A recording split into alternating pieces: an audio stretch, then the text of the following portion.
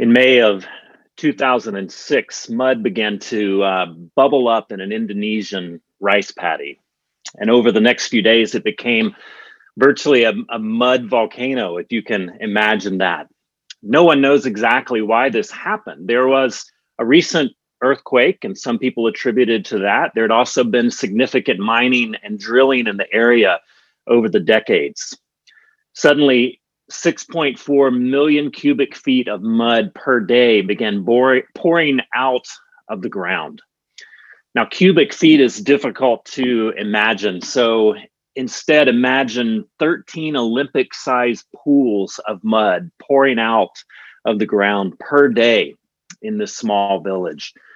Over the course of the next 4 weeks, or next few weeks, there were 4 square miles of East Java that were covered in mud, consuming whole villages and displacing more than 40,000 people. This mud volcano still has not stopped. And even today, 600,000 to 700,000 cubic feet are pouring out. And scientists estimate that it will be another 30 to maybe even 100 years before it stops. Even with all of our modern technology, we can't do anything about it. It's an unstoppable force of mud. During the season of Lent, we've been looking at various prophetic passages. And while Matthew isn't traditionally a prophetic book, Jesus is sort of the archetypal prophet, the one, in fact, that we most concern ourselves with during Holy Week.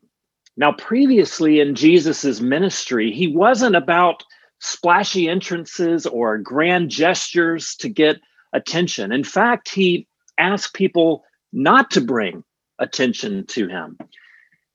The crowds attempt to anoint him as king, and he is said to have quietly slipped away.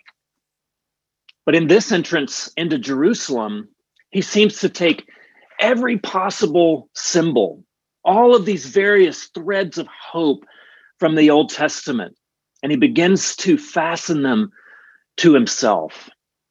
He is clearly identifying himself and his overall ministry to all of the pent-up hopes and dreams that Israel had for a Messiah, the one who would come and rescue them from exile. Palm Sunday is the time where something radically changes in the life and ministry of Jesus. In moving into the city of Jerusalem in the way that he does, he is saying that he cannot be ignored, he cannot be explained away, he cannot be disregarded or tuned out. He comes into Jerusalem as an unstoppable force. And Matthew tells us that the whole town was stirred. Why were they stirred? Let's look at a few of the characters or story elements that Matthew uses to make up this scene. First, we have the donkey. It really stands out, doesn't it? If you're coming into a city as the anointed king, which is exactly what Jesus is doing, a donkey seems like the last animal that you'd choose to ride in on. A war horse, perhaps, a chariot, maybe even an elephant. At least it's big and imposing. These were powerful, or would have been powerful, impressive vehicles of entry. It would have got everyone's attention. But Jesus rides in on a very ordinary beast of burden. Now, when the president travels abroad, how does he travel? Even domestically, he travels in style on Air Force One. Advanced teams plan everything. They have sharpshooters on the roof. They have decoy vehicles, which lead to state dinners, tuxedos, photo ops, and hundreds of reporters and staff scurrying around to follow the president's every move. So imagine him going to a foreign country and him riding into the city in an old Volvo. I mean, a real beater. Either he's lost it completely, or he's doing something strategic and announcing that as the most powerful person on the planet, that he, or maybe one day she, doesn't need an entourage. They don't need the pomp and circumstance. They are coming to say, I'm here to meet with you, and I'm content to arrive in the lowliest of ways. In a strange way, wouldn't this sort of show of humility be the ultimate show of power? Here, Jesus is taking this humble mode of transport to demonstrate his unstoppable power, that he's unassailable. So much so that he doesn't ride into Jerusalem with bodyguards, even though he knows his life is in danger. He doesn't come in with war horses and swords swinging, but on a very average, domesticated animal. By the way, this is one of the prophetic threads from the Hebrew Bible that Jesus chooses to attach to his arrival, that Matthew points out for the rather slow among us who are reading this. Instead of the splendor of Solomon that Matthew could have pointed to, the military power of David, he fastens onto Jesus one of the lowliest prophetic images about Messiah, that this new king will come in on a donkey. So that's one character. We also have the city and the temple. They are both part of this story. This march into the city of Jerusalem begins a week in Jesus' life that all of the gospel writers give an inordinate amount of time to. We really don't know much about Jesus's childhood, next to nothing about his adolescent years or his years working as a carpenter. But Matthew gives 8 chapters of his gospel to this 1 week, beginning here in Matthew 21. Luke gives us 6 chapters, and John devotes nearly half of his book to this 1 week. They're saying to the reader, look at this. This is important. And this week, particularly this entrance, is full of symbolism that goes really deep into the Old Testament, back into the movement of God's people out of the wilderness into the promised land and the setting up of their king and their kingdom. And in a dramatic way, Jesus is, in a sense, recapitulating that story. He's coming, you see, not only to the seat of political power, but to the capital of Israel, where the temple was. The temple was the sign of God's presence in Israel. And Jesus goes directly to it to cleanse it and to claim that the temple, the throne room of God himself, is in fact his throne room to cleanse. You now know that God is with you. This whole story is saying, not because of a building, but because God himself is with you. God is establishing his reign in the person of his son, his kingdom, in a specific place. And who notices this? Who streams in to Jerusalem? The lame, the blind, and children. Those without stature, those without cultural power, the overlooked, the invisible, they come to Jesus. They want to be part of his kingdom, where they can experience belonging, where they can have worth, where the king recognizes them, receives them, and defends them. The blind, those without sight, they see Jesus.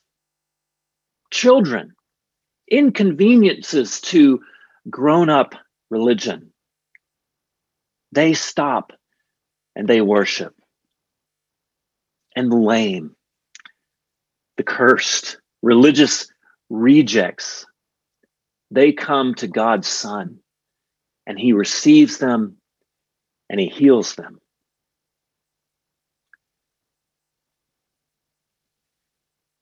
There's the city in the temple. There's the donkey. There's the lame, the children, and the blind. And then there's a song that's sort of a character of this story. Did you notice the song? It begins with Hosanna, which basically means God saves. It is a cry, it is a song of the heart and an acknowledgement that this is happening right before their very eyes, that Hosanna has come. You see, this has been the cry of Israel for thousands of years, through 400 years in Egypt, 40 in the desert, through the divided monarchy and a succession of terrible, no good kings, through the exile, through the return to the promised land, through all of these events, Jews sang Hosanna. And the crowds go ahead of Jesus singing Hosanna in the highest and singing the phrase from Psalm 118, blessed is he who comes in the name of the Lord. He, they are saying, is the one. And now is the time. Jesus, Hosanna, he is here. The lame get it. The blind see it. Children understand it. And the crowds are starting to get it. He's the king who comes to rule, but to rule with grace. He is also the priest who has come to atone, the one who will go to the cross, who will make one final sacrifice, obviating the need for any future temple sacrifice. Debts canceled, prisoners set free, and sinners rescued. Jesus also comes as a prophet, the prophet, in fact, the prophet who will proclaim the day and the time of God's favor. The day and the time and the event and the person miraculously present in Jesus. On Palm Sunday, you see, everyone gets to see who Jesus truly is. It's not just his disciples. It's not just the small following that has been slowly growing, but now everyone gets to see who he is. No more small ball. No more don't tell anyone. No more whispers. He rides in on a donkey into the very center of the religious and cultural life of Israel and announces his kingship.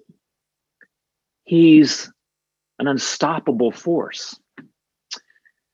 But there's one final character, isn't there? There's probably a few more, but there's one that we need to contend with before we close, and that's the religious people, the moral people, the good people, the spiritual power brokers who become angry because children were singing Hosanna to the Son of David as if Jesus were him. The religious people, they could see what was happening, but they have a very different response than the lame and the children and the blind. They could see what was happening, but reasoned if they didn't put a stop to it, the crowds might assume that this nobody on a donkey is the real deal. And so here the unstoppable force runs into the immovable object of the religious establishment. And they are, as Richard read, indignant. They are always the least happy, aren't they, when the marginalized are empowered? They're always the least happy about the coming of justice. It's always a threat to their system and to their power. It's easy to talk about their opposition because it's so prominent in the Gospels. But it's also easy to talk about because it's easy to externalize this. It's easy to objectify them, dehumanize them as if we don't have some of the same tendencies in our hearts, as if we clearly would be on the right side if we were taking part in that ceremony or observing it that day. So maybe we should ask, where do we fit in as a character in the story? Are we with the crowds and their growing enthusiasm? Are we with the lame, the blind, the children who somehow miraculously see the truth that has come forth in Jesus? Or do we side with the religious class, the good people? Do we have immovable objects in our lives? Maybe we're not intentionally opposing Jesus, but are there situations, are there patterns of life that you know are unhealthy, but which you never really get around to addressing, to dealing with, to asking God to be present in the midst of? Maybe in your life, there are relationships that are constantly in a state of stress. And you know that you could bend a little bit. You know maybe that you should bend a little bit, maybe even slightly. You know that you could apologize. You know that you should forgive, but you refuse to do it. Is that refusal not an immovable object in your life? Or maybe we spend a lot of time at work dwelling upon personal slight, upon threats to our standing in the hierarchy, in the flow chart on the office wall. Maybe we slowly nurse a grudge. Maybe we choose to stay angry rather than to let it slowly dissipate. And so what happens is, instead of inviting God's presence in, we stay locked into this sort of negative gravitational entanglement with them. The list could be long. What are the immovable objects in your life? In all of these situations, here's what Palm Sunday tells us, that there's no such thing as an immovable object in your life. Nothing can ultimately stand in the way of the Messiah when it's time to enter Jerusalem. And Matthew tells us in relaying this story that Jesus continues to be on the move even today into your life toward all of your immovable objects. That mud volcano that began spewing mud at 6.4 million cubical feet a day. It started and everyone thought nothing will stop this. You could only move out of its way. And that's how a lot of things feel in our lives. We've given up hope to really deal with them or wrestle them down. We've given up hope that things can change. Things just feel so rooted and solid and stationary. But that mud volcano is now down to less than 700,000 cubic feet a day. Now, that's a lot. But it's a lot less. And eventually its power will wind down because there's only so much volume of mud pent up under the ground. Friends, so much of what's going on in our lives feels so powerful. And the reality is that some of it is overwhelming. Some of it is beyond our individual strength to deal with. It feels so powerful, it feels unstoppable or immovable. To switch or maybe realign our metaphors for just a moment.